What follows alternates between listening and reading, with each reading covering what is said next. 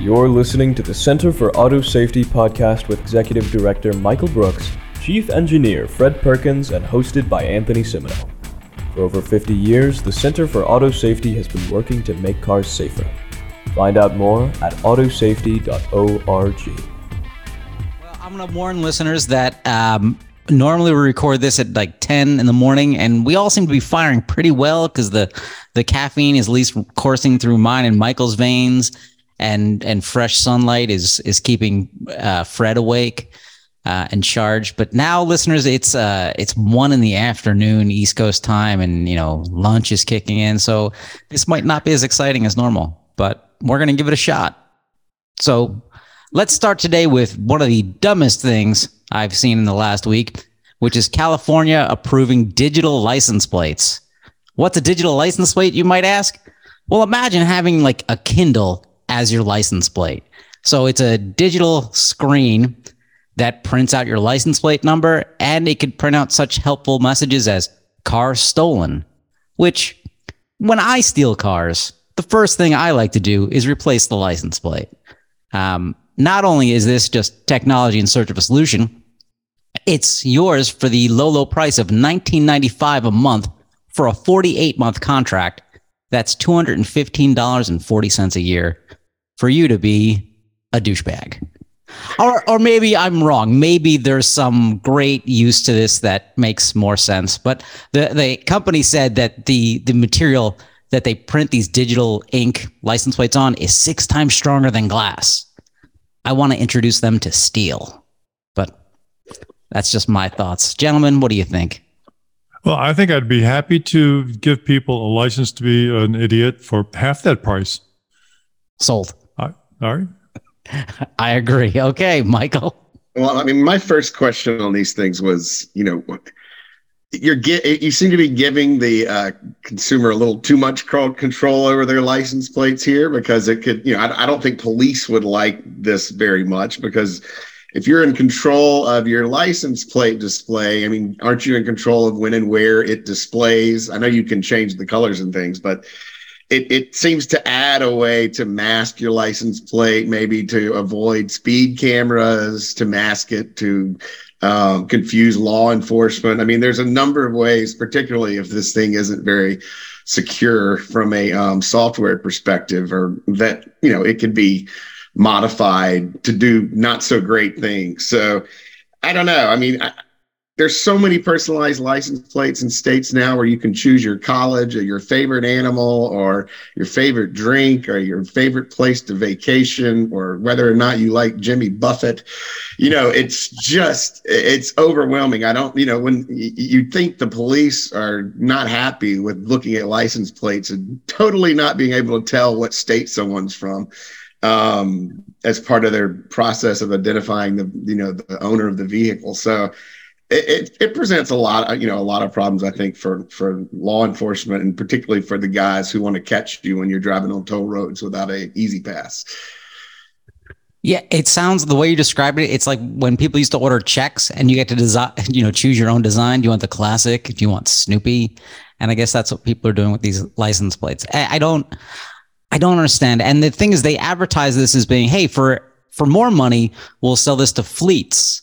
Like, so, you want a fleet of trucks or something like that, but you're not changing the license plate, on a whole bunch of, transit vehicles. Like FedEx isn't like, hey, we're missing a license plate from this vehicle, just take it off another one. Right. Yeah, I don't see the value proposition there, because it's really not that hard to take plates and put them on and off vehicles. It certainly doesn't cost you $20 a month to do that. Hey, as a fleet, I think it's $35 a month.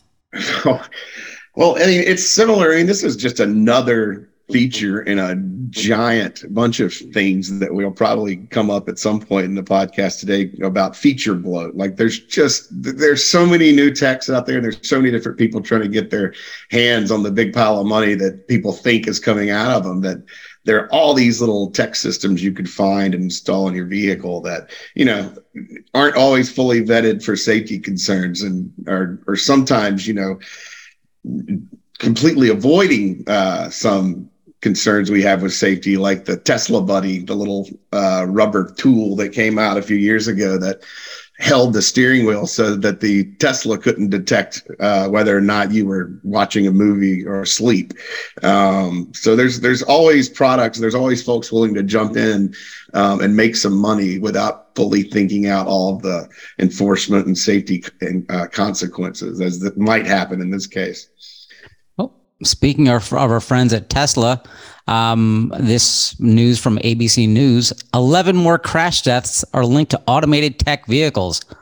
11 people were killed in U.S. crashes involving vehicles that were using automated driving systems during a 4-month period earlier this year.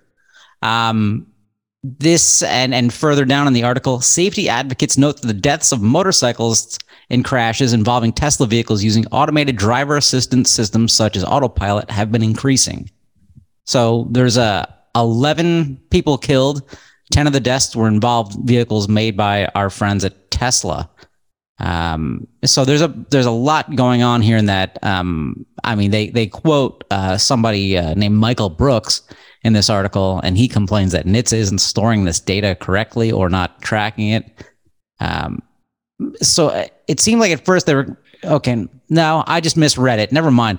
So yeah, it's people are relying on automated tech, as we've said, and they're killing people, and those deaths are increasing. Right. And looking at the data that's coming in, this is all coming in response to the standing general order that NHTSA issued that they started posting data for in July. And this was a story about the most recent update that showed, as all of the reporting has shown on the crash avoidance systems, that Tesla's overrepresented. I mean, they're overrepresented there primarily because they collect more and better data than anyone else. So it's kind of a good and a bad thing for them.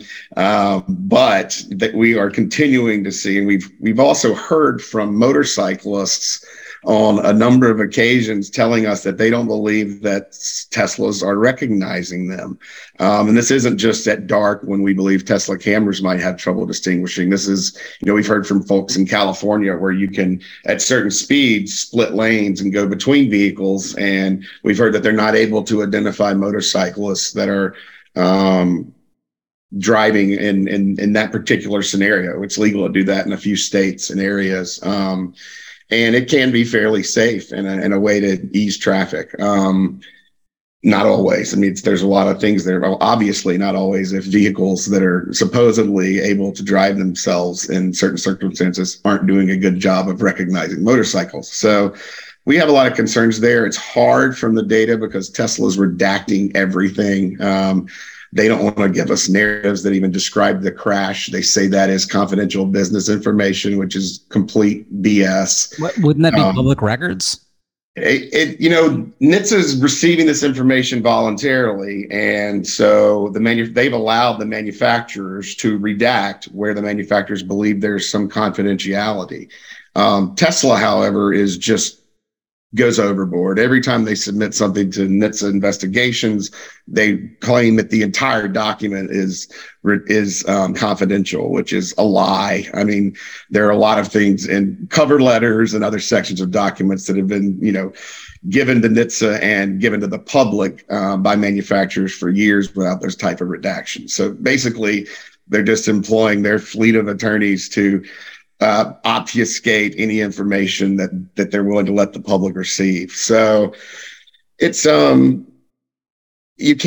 don't know all the details about those crashes, but we like I say, we've heard from motorcyclists. There are definitely concerns about whether the Tesla system is recognizing them, and not just motorcyclists, but also the emergency responders and some of the other things NHTSA is looking into right now. But as I think I said in the article, we've been waiting for action on Tesla for quite some time, and NHTSA seems to be sitting on its hands and not going after Tesla in the way that we think they should be, because Tesla's been playing a cat and mouse game with the agency for a number of years now. And although the agency has shown signs of some stronger enforcement lately, we're not seeing that final piece of the puzzle where Tesla is actually, disincentivized from continuing to do some of the questionable things it's doing regarding the advertising and the types of software it's providing and updates and the information it's providing to consumers. So there's showing these with the automated systems that fatalities are increasing. Can we just make the assumption that this is because more and more of these systems are on the road, or are they getting worse over time with software updates, or we really just don't know? We don't know. And I think at this point, it's probably a lot to do with the fact that they're being actually reported and collected for the very first time in a format where the public can view them. So there's going to be, there obviously are going to be more reports, and there are going to be more questions about different vehicles, which is the point of the whole thing, is so that we can actually see what's going on our roads and see which vehicles that claim to be safe and claim to have all these crash avoidance features, claim to have autopilot. Those are my air quotes for the audience. They just, a lot of those systems are inflated, or they don't exactly work properly. If you hear automatic emergency braking, you think it's going to stop you in an emergency situation, which is at, high speeds, in the dark, in a lot of situations where it just doesn't work yet in the majority of vehicles on the road. So it's, we think it's really important, and more important than ever, that consumers really focus on how to get from point A to point B, what capabilities their vehicles actually have, versus, focusing on things like colorful license plates and creature comforts in the vehicle, and whatever the article Sony is talking about that you sent me that says they're going to incorporate the metaverse into vehicles, which sounds absolutely crazy to me. I also want to just mention that, one of the things that we would like to see come out of this is that rather than a press release saying, well, we've only had 11 deaths, so that proves we're safe, we would much rather see somebody say, we have looked carefully at the circumstances surrounding this crash. We have brought that into our simulations. We have updated and reviewed our software algorithms to make sure that this kind of incident will never be repeated. That's something you really hope for where you've got a system that controls a vehicle like this. That would be a fundamental safety enhancement of the operating system. We're not seeing that. We've never seen anybody say, yes, we acknowledge that this terrible thing has happened. We are sympathetic to the people who have been injured or killed. And so we are taking the investment and putting it into updating the algorithm so that this can never happen again. That seems like a reasonable thing to do, and well within the capabilities that the automobile companies are advertising as part of their overall self-driving strategy. We've never seen that. It's tragic, and I think a terrible indictment of the automobile companies that they are not addressing these known crashes and these known situations with that same kind of intensity. Well, also, it seems like a failure at NHTSA from actually having a spine to enforce these things and enforce auto companies to do the right thing. Right. And it's a weird situation too with Tesla, because we know that the administration is very focused on emphasizing the benefits of electric vehicles, and Tesla is the largest EV manufacturer in the world. And so it's, coming down on Tesla in some respects hinders a push towards electric vehicles. We don't know and have no basis to claim that that's really what is happening. But, NHTSA being so slow to respond to this issue and really put Tesla's feet to the fire continues to baffle me. And it suggests that there's more going on than meets the eye here. Well, it'll be interesting to see when, Ford and GM and other legacy automakers, when they push more and more of these vehicles out there, how they'll respond, or if they're going to take Tesla's tact and just redact everything. Or maybe they've realized, well, we've gone through this before and it didn't really work out well for us long term, and maybe they'll be more open. Or maybe. You can always hope. I admire your optimism, as always. Well, I'm drunk. So it's tangentially related to automated vehicles. We've talked about this in the past, and I think Fred brought up the perfect example in a previous episode, is what happens when two automated vehicles come to an intersection. Now, with humans, we can make eye contact and decide who goes, but with automated vehicles, we're kind of at a loss. And so some Japanese researchers, and this isn't a joke. I had to double check. I really thought Michael was just pranking me, but these Japanese researchers mounted googly eyes to a self-driving cart. By googly eyes, I mean exactly what you'd imagine. Like think, but they describe them as googly eyes, but in the article, but they are not googly eyes. They do not wiggle. They don't wiggle around. They are directed. So they look just like the traditional googly eyes that you see on I don't know, the kind you can stick like a button, right? Yes, but they are directed eyes because they were essentially designed to point at pedestrians to let the pedestrian know if the vehicle was looking at the pedestrian, to give the pedestrian a sense of how they should proceed. Yeah. So what they found was when the googly eyes, they do look like that, but I guess they're digital googly eyes. When they're looking at the pedestrian goes, "Oh, okay, it's safe for me to walk." And when they're not looking at the pedestrian's like, "Well, I'm not being acknowledged here. Let me wait back." Which is fascinating. I'd love to see this on all future vehicles, just giant googly eyes. And then on the back, we have a middle finger. I thought it was cool in other respects because it made a distinction between genders and how you like how women would perceive the vehicle and stop, but there were a lot of men who decided to risk it and go ahead.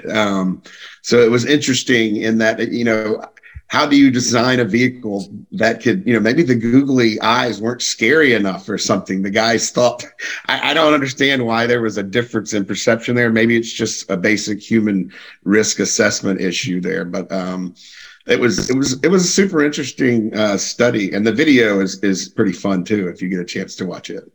We've talked with people in regulatory situations, developing standards and engineering standards for automated vehicles, about putting distinctive lights on automated vehicles so that people know they're coming. This would allow people to compensate for the, expected or anticipated strange behavior with the automated vehicles. The car companies really, really, really don't like this idea because they want the automated vehicles to be blended in with every other vehicle. They have, I believe, the idea that if they were forced to identify them distinctly as automated vehicles, people would think properly that they were unsafe or at least had questionable safety. So this is, the googly eyes are a great thing and they're kind of fun, but the whole idea of putting distinctive markings on automated vehicles has been addressed, and it will be a long slog to get that done. But people are talking about that kind of lighting and perhaps famous hand gestures, as have suggested, that would be attached to the automated vehicles. Well, yeah, I've always wanted an LED message board on the back of my vehicle that I could type something out real quick on. That doesn't sound safe. Hey, you're a great driver. I love. I've never. This is the first time I've heard of the identifying, putting the scarlet letter on automated vehicles.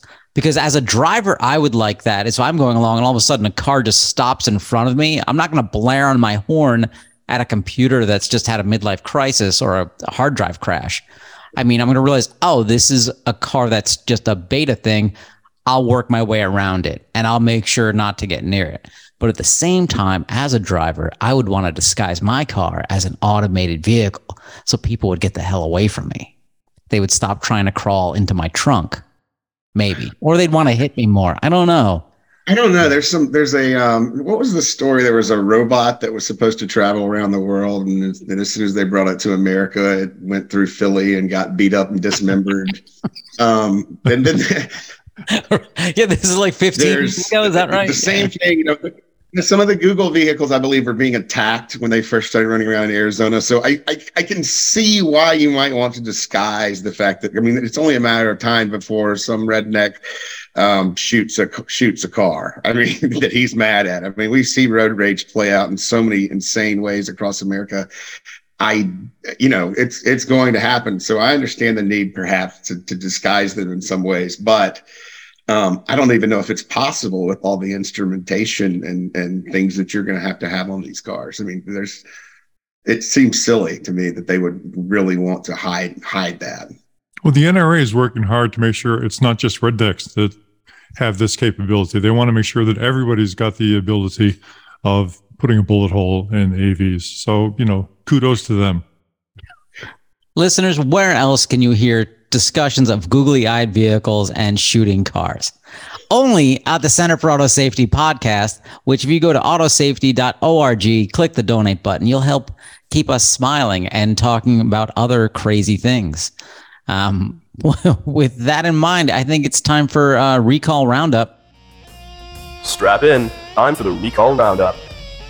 We've got a couple this week that are a little confusing. So Volkswagen has a number of potentially involved vehicles, 5.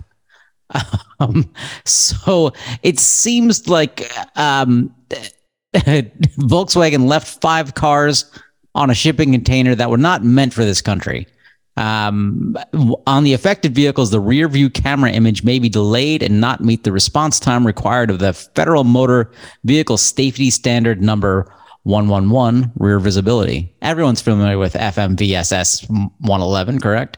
Well, they should be. It's their rear view camera, which is, to me, is awesome. It's one of the greatest things that's ever been required in a vehicle, because reversing has never been fun. I think everybody admits that.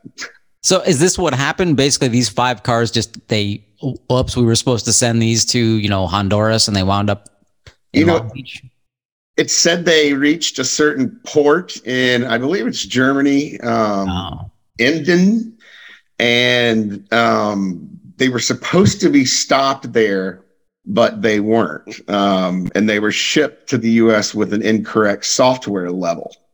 So that software level, whatever it was, did not meet the U.S. standard for the rear visibility, and they figured it out, and they're fixing them. And they jumped on it pretty quick. So although it's an interesting story, it's not quite as interesting as some of the things that have happened with cars on boats in the last few years. We've seen at least one ship that was sunk by a fire that started in a vehicle. And it's kind of interesting to look into how things get to America and what happens. This is one of the rare ones we see where they've actually shipped cars here that aren't compliant without knowing it, but they caught it pretty quick. So no real harm done in this case. No injuries or any crashes. Well, I want to point out that a couple of years ago, the Air Force misplaced 6 nuclear weapons that were inside of a B-52 and transported them around the country without accounting.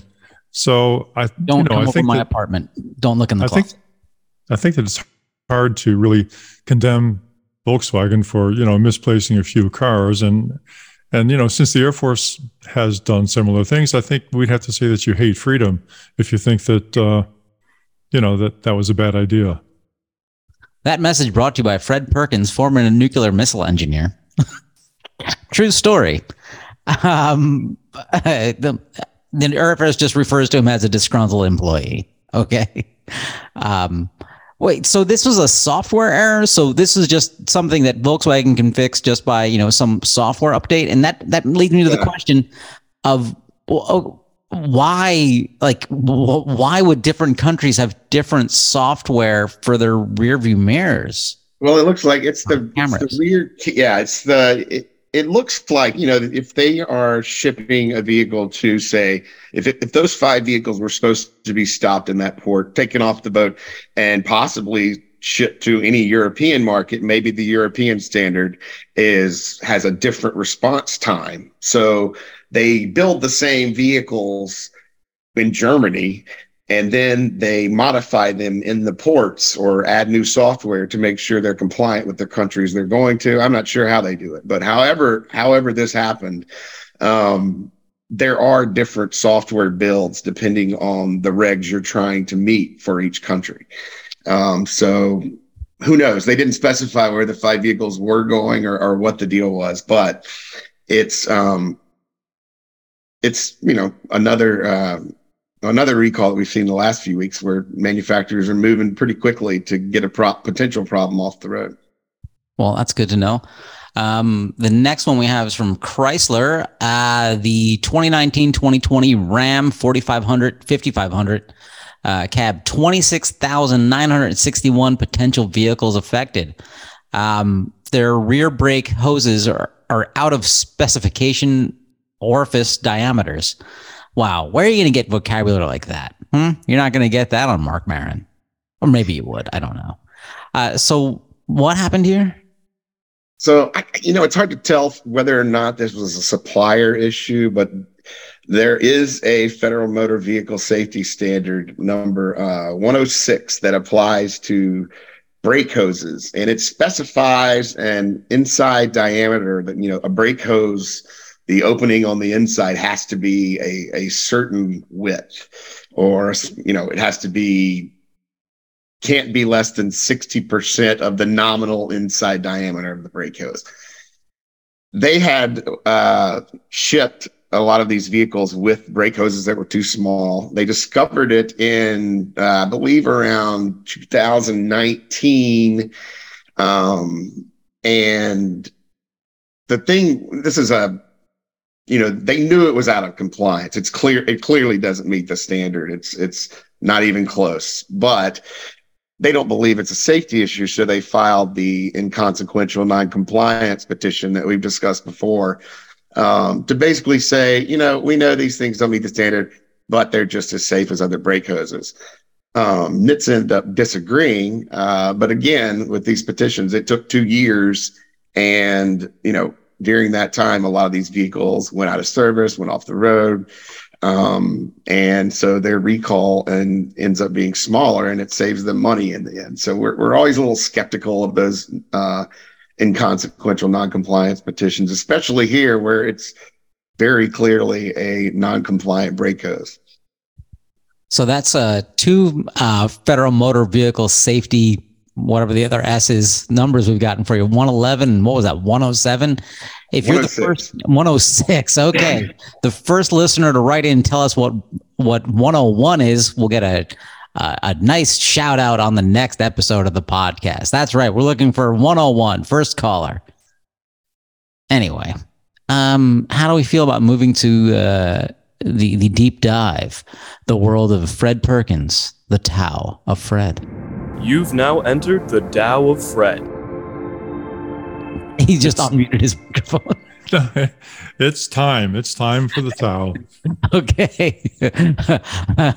Thank God for the intro music. Yeah, exactly. This week's topic, it's not an acronym. Normally we stick with acronyms. It's very strict rules here. But I was told not to use the acronym, but I guess we'll be covered. This week's subject is something called sensor fusion. Not a prog rock band from the 70s. Fred, what is sensor fusion? Sensor fusion is something you do every day without thinking about it. So let me give you an example of sensor fusion. Let's say that you're walking down the street and you see somebody, and you get, you do an inspection, visual inspection. It looks like somebody you might be interested in. And so you get a little closer, and as you get a little closer, rather than just the black and white image, limited spectral information, you get a little closer and you realize their complexion is, the same shade as the person you're expecting to see. You get a little closer yet, more spectral information. You now see that their eye color is what you expect. So you're now looking at different frequencies of information, and as they get closer, more details come out. So you're testing all of this against your hypothesis that this, in fact, is a person who gives you privileges at the personal level. So as they get closer and closer, you are constantly testing your sensors against this hypothesis that this is, in fact, somebody who gives you these special privileges. They get even closer yet, so you combine the visual information with tactile information. You give them a hug. They feel similar. They feel just about right to what you had expected to see, or what you expected to feel. Come in? Sorry? Is the hug, is that where special privileges come in? Well, I'll was let your imagination run on the special privileges, but we're just Okay. talking technical stuff here, okay? So Fair. so you combine the visual and spectral information that you've had with now the tactile information, different sensor input, okay? But it's all confirming your hypothesis that this is in fact the person that you know, and have expectations of personal Special privileges. privileges. So they get even closer yet, and you give them a nice wet kiss. So you're now combining taste and those oral sensations with the previous tactile information, with the visual information, and you're trying to again confirm your hypothesis that this is in fact the person with whom you expect to have personal privileges. All of a sudden, you get smacked in the face by this person, and you discover that in fact your hypothesis was inadequate. This is not the person you expected to meet. And so, that negative tactile information, the negative information you get from that smack in the face suggests that your hypothesis was actually quite wrong. So the lesson here is that, and then the screams confirm it. well, law enforcement, there's all kinds of things that can happen at that point. But the point is that this has all been associated with your hypothesis and confirmation of the hypothesis. Now, that's what sensor fusion does. It looks at a hypothesis of a situation and combines information from different kinds of sensors. In the case of a vehicle, it would be a camera. It could be a infrared camera, because those are both sources of spectral information and information that refers to the environment that you're in. You could take a LiDAR. You could break an info from that. You could bring in a radar information. All of these refer to different kinds of aspects of the environment that you're in and the object that you're looking at or the situation that you're in. So all of them are testing the hypothesis that your car is in fact where it should be and is doing what it should be doing. A very simple example of that would be a lane keeping system. Okay, so you have a hypothesis that the vehicle is in the lane and you want to test that hypothesis. So your camera looks at the right-hand side and finds lane markings that are going by at a rate that is representative of the speed that it's getting from yet another input. Looks on the left-hand side and it sees lane markers coming by, again, representative of what it would expect to see from visual information at that particular speed.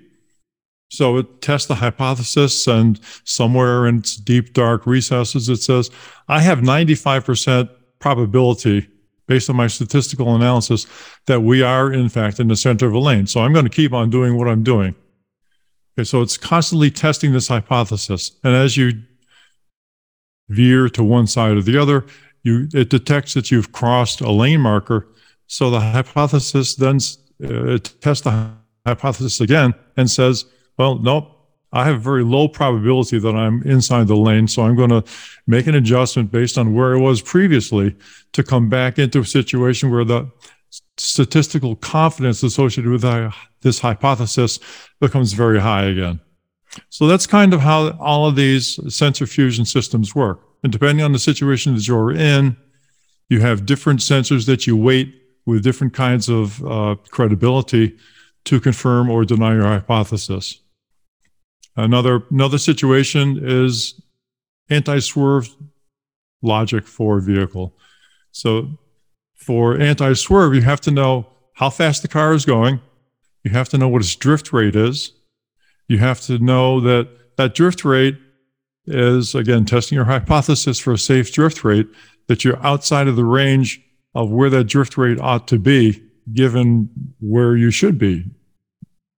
And then you also have to know where the car is supposed to be going. So if you're headed off the road, then you need to detect that the edge of the road is coming up. And of course, you don't want to be there. So you want to steer back into the road.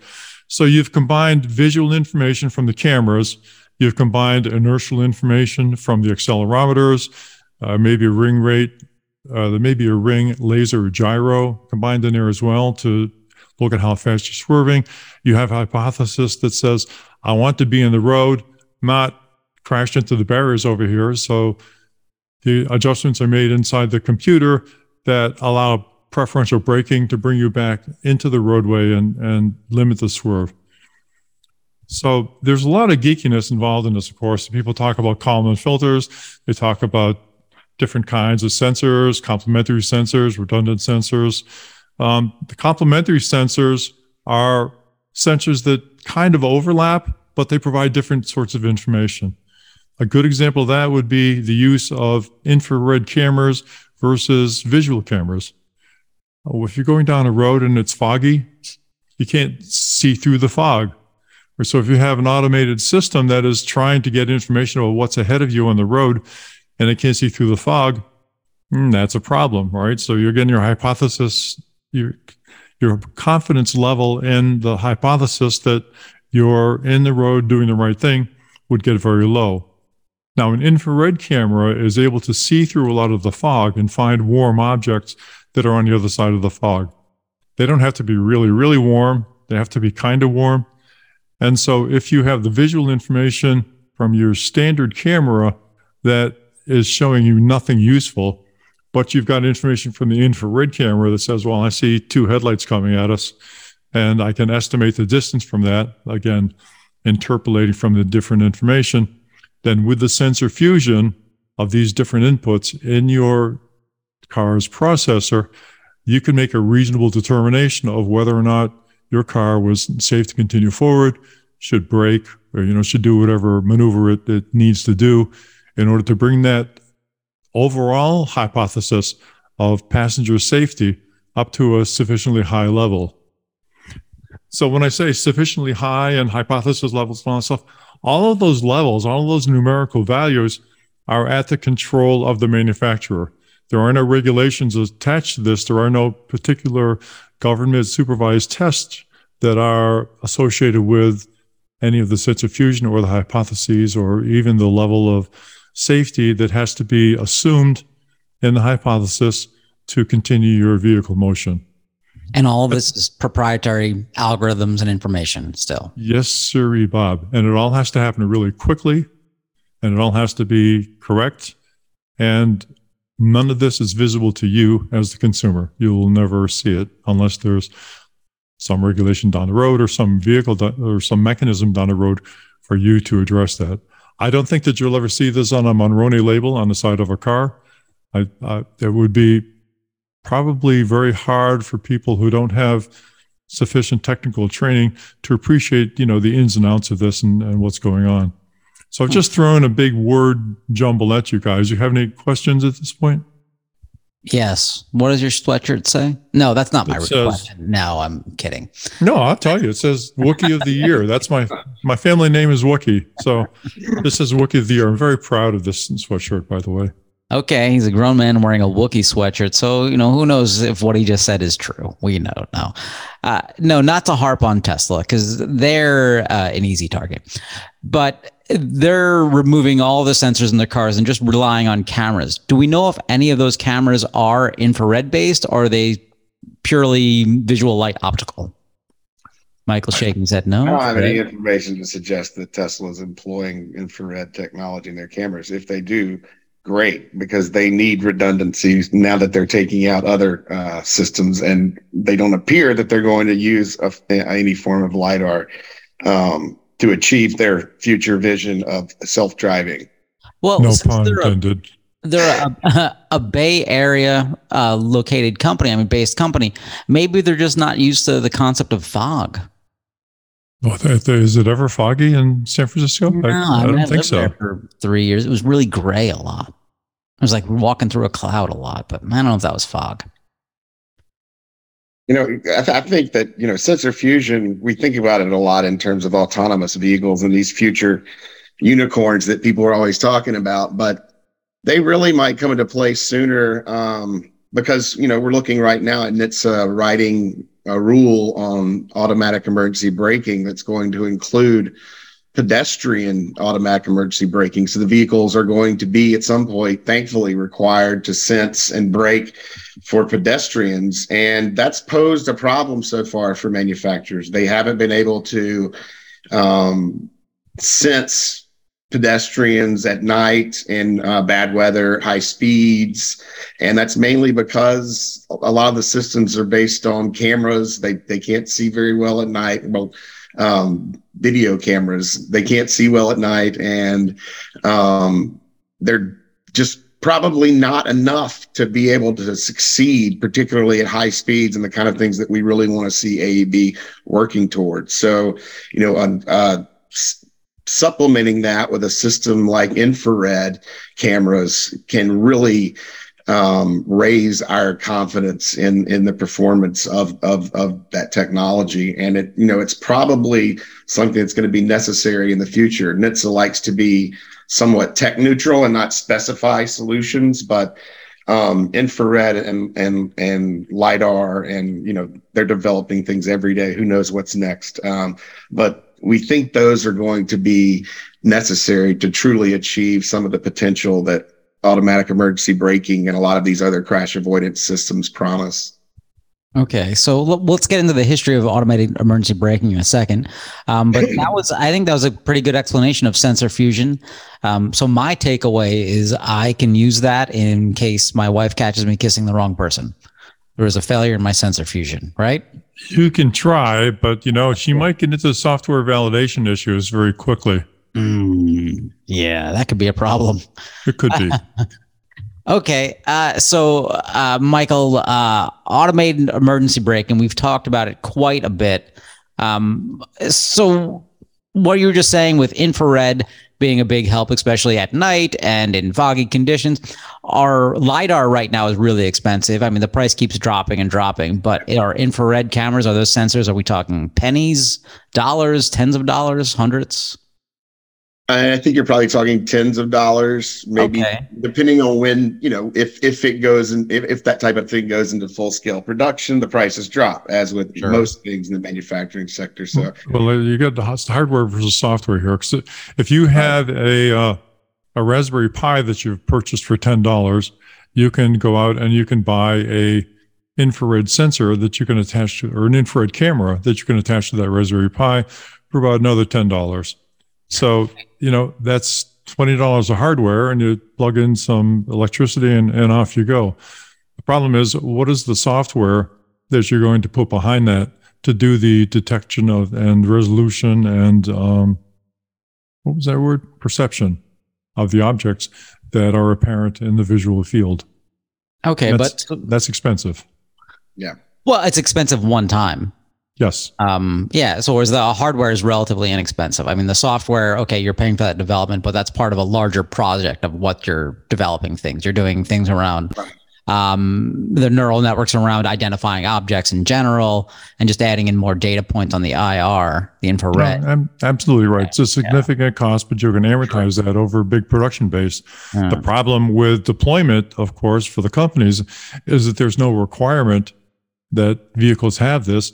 So the production base over which they can amortize this really expensive and sophisticated software is not guaranteed. It's very small. So it makes it risky for the companies to invest in the software and invest in the technical capabilities needed to make this practical, unless and until there is a very high probability, like through regulations to require it, that in fact it will be deployed widespread within the industry. We think it should be. It has obvious benefits and obvious life-saving benefits. And with it, it's pretty easy for NHTSA to design some tests that can distinguish between vehicles that are terrible in low light, speedy situations. And that's not hard. What they're trying to overcome here are manufacturer objections, and they want to continue to push and sell, high speed AEB and these other features for more money and to boost their profit margins. But it's inhibiting the full rollout of the technology to everyone. And that to us, that results in more deaths and injuries over time that can be avoided. Is anyone doing AEB correctly or heading in the right direction, or is it pretty much everyone's just doing it as a marketing checkbox? No, I think a lot of people are trying to do it correctly, and there's some are doing better than others. If you look at the folks and the how they met that first voluntary agreement that was reached between NHTSA and the Insurance Institute and some others, and all the manufacturers, the major manufacturers. You'll see that some were very quick out of the gate and did a great job, and others continue to lag behind the crowd. So those are a good indication. But, everyone seems to have their own system. There's not a lot of shared technology. So it's difficult to say often who is the best and who is the worst, because, while we see Toyota is deploying a lot of this technology in a lot of their vehicles, it seems to be working great. We're also seeing that there are certain situations where theirs might not be as good, like detecting pedestrians in challenging situations. So it varies, and it varies within manufacturers. Some of their flagship models might have awesome systems, and some of the base models not so great. So that's a tough question. A lot of nuance there. Right. But without regulations, it becomes like seatbelts type thing where no one wants to put them in. I mean, this is exactly what happens without regulations that are, mandating safety technology for all. You end up with them being sold as features and basically being distributed however each manufacturer wants to within their sales platforms, and it's not the fastest way to get it out into every car. And regulation is, but NHTSA is always somewhat hesitant to be at the forefront in this situation. And I think there are some reasons for that, because we're not sure that that can handle, some of the highway speeds has been sufficiently developed to be deployed at costs that make sense. We just don't know. We don't have enough data on that because, like we were talking about earlier, the manufacturers don't let that kind of cost information out. So we're hoping that in the process of NHTSA writing the rule in the next year, we'll have a better idea of what the costs are, because that's typically part of their evaluations. Dear listener, do you work for an auto company? Do you want a change of career? Do you want to become a whistleblower? Because now's your chance. Contact us securely and let us know what the real story is. Or just donate. Donate's pretty good too. Becoming a whistleblower, that's a whole different lifestyle change. You become a chain smoker.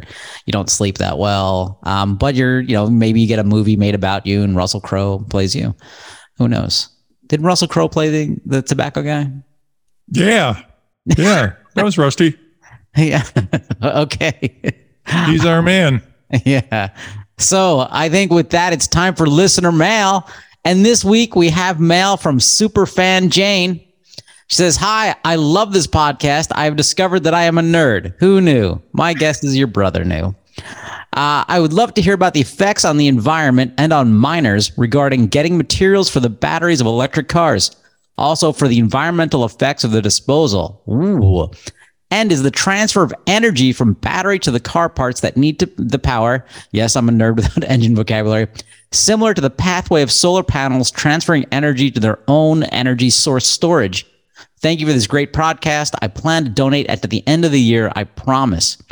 This is an awesome question. I think we've touched on the transfer of energy a little bit last week when we were talking about charging EVs and what if you had solar panels on your house and doing that. But we've never really touched on the first part, and I don't know what kind of information is out there. So the effects of on the environment and mining for getting the materials needed for today's batteries. We'll stick with today's lithium ion batteries as opposed to like sulfur iron batteries, which is a different issue. I know, Fred, you got some thoughts here.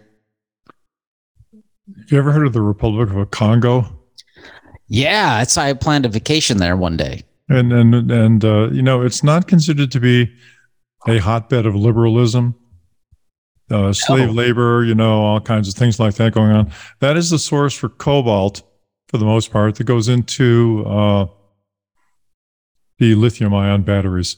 There's another country called, what is it called? Russia? Russia, that's it. Right. That provides cobalt. So you've got some idea of the kind of situation that are confronted by the miners who are producing some of these chemicals. The lithium is generally produced in South America. Actually, in the Altiplano area of South America is a big source of lithium. And what they do is they have these vast ponds where the liquid that they pump out of the ground that contains lithium is pumped into these salt ponds and left to evaporate so they can get the concentration of lithium in the water down to a level where it's commercially recoverable. So, birds land in this. There's all kinds of things going on. The miners themselves aren't very damaged by the lithium production because most of it is done using water that gets pumped into the ground and then extracted. But of course, that's not necessarily good for the ground. And, areas like Oklahoma, this is a bit of a digression, but areas like Oklahoma, where they pump a lot of water into and out of the ground to recover oil, suffer very frequent earthquakes, very unsettling there. So I don't know that is also the case in areas where they're recovering lithium. It wouldn't surprise me, though, if that's the case. So there's a lot of issues associated with the mining, the tailings, the production, the actual miners' health and safety as they go after this stuff in some very sketchy parts of the world. But we get oil from some pretty sketchy parts of the world too. We do. I'm just going to stick with, again, the current battery technology, lithium ion. Is that, what do you guess? Slightly better than oil? Much better? About the same? Depends. Depends. Depends on what? How much you like Saudi Arabia? It depends on how you measure it and where you measure it. So I would say that the per capita safety, or the per miner safety of cobalt, is probably not as good as the per worker safety of the oil industry. Oil industry has been at it a lot longer, and they use tools that minimize the amount of human beings that are involved in it. It's not to say that is a off the charts safe industry to be in. There's a lot of dangerous work that goes on in recovering of oil. Right. But what about the environmental impact? So like the emissions? Well, the emissions of cobalt are vast because you got giant mines with giant tractors and people and a lot of excavation, which is typical of any extraction industry that's getting ore out.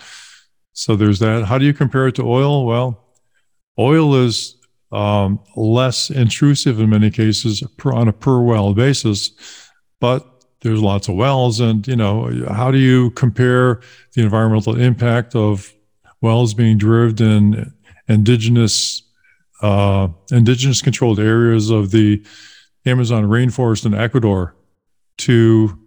Well, if you're Chevron, you say nothing's wrong. Right. And so how do you compare the two? I don't know how to do that.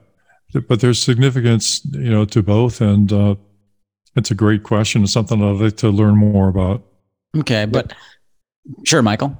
I was going to say, too, on the cobalt, Tesla is actually the major member, it appears, in a Fair Cobalt Alliance organization that is trying to push for more humane cobalt extraction procedures. So that's a good thing. I know we talk about Tesla in maybe negative terms sometimes, but they seem to be leading the charge there to try to find cobalt fair trade if it exists out there.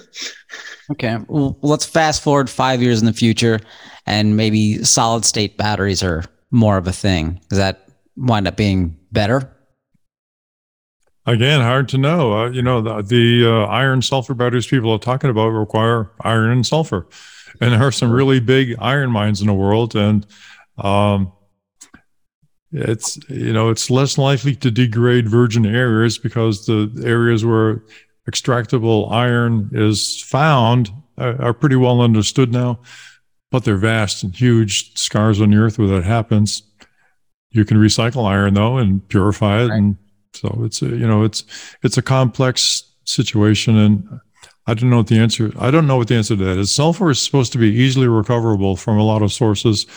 I don't know even as much about that as iron extraction. I don't know a hell of a lot about iron extraction, but I would I would say that it's probably more benign from the perspective of the cobalt miners in the Republic of Congo, just because it wouldn't have to come from there. But then you've got, then you have the other issues of economic deprivation of those miners who once worked in the cobalt industry. These are really difficult issues to sort through. Right. And, yeah. I think a couple of people have done studies in terms of the environmental impact of the batteries versus, ICE vehicles, and that the battery-based vehicles with the whole mining extraction and the energy source, even getting it off of a standard grid, if it's a coal power, it turns out after 5 to 7 years, its environmental impact is less. I don't remember these studies where I found them, but I think this sounds about right. And neither of you are objecting to me. No, I think that's about right. There's kind of a rule of thumb that the crossover for carbon footprint for the EVs is somewhere around 50 to 70,000 miles. Right. I've heard that from several sources. Again, it depends on whether or not the EV is powered by conventionally fueled power plants or by some power plants with a much better ratio of solar to conventional power. Yeah, I think if it's solar, wind, it comes down in less period of time, and so yeah. I think the ideal world. So we're talking 5 to 7 years, your carbon footprint's better, and in the ideal world, we replace our infrastructures with some cleaner energy sources and things like that we talked about briefly last week. Then we're talking a better overall impact. Well, even a more better ideal world would be people leave their cars at home and take the bus. Someone just got shot last week in the bus near me. Yeah, well, how many people died in car crashes last week, Anthony? And I saw the note of shock in your face when I mentioned that prospect, because you have buses in New York, damn it. No, I'm on the subway all the time when I go outside. I have to get on the subway and see humanity. It's, it's not like on TV. It's cleaner. But it's, it's a thing. It's still the subway, yeah. Yeah, it is what it is. So, Jane, hopefully we answered most or some of all of that question. And I know the answers weren't as ideal or perfect, but, maybe maybe you can ask your brother for more information. It'd be fine. Put it on me. Thank you. Thanksgiving's coming up. I mean, this is a better topic, probably less contentious than who are you voting for. Not in my family. Yeah, because you don't vote because you're all felons. Okay. Wrong. We never got caught. All right. Is anything else, or should I? No, I think we've had enough. Let's just wrap it up, and because I hear nothing but car horns honking outside my window right now. Again, thank you for listening. Go to autosafety.org, click on donate, support us, and it will allow me to invest in earplugs so I can stop hearing the traffic outside my window. Thanks so much. Thanks everyone. Very much. Thank you. For more information, visit www.autosafety.org.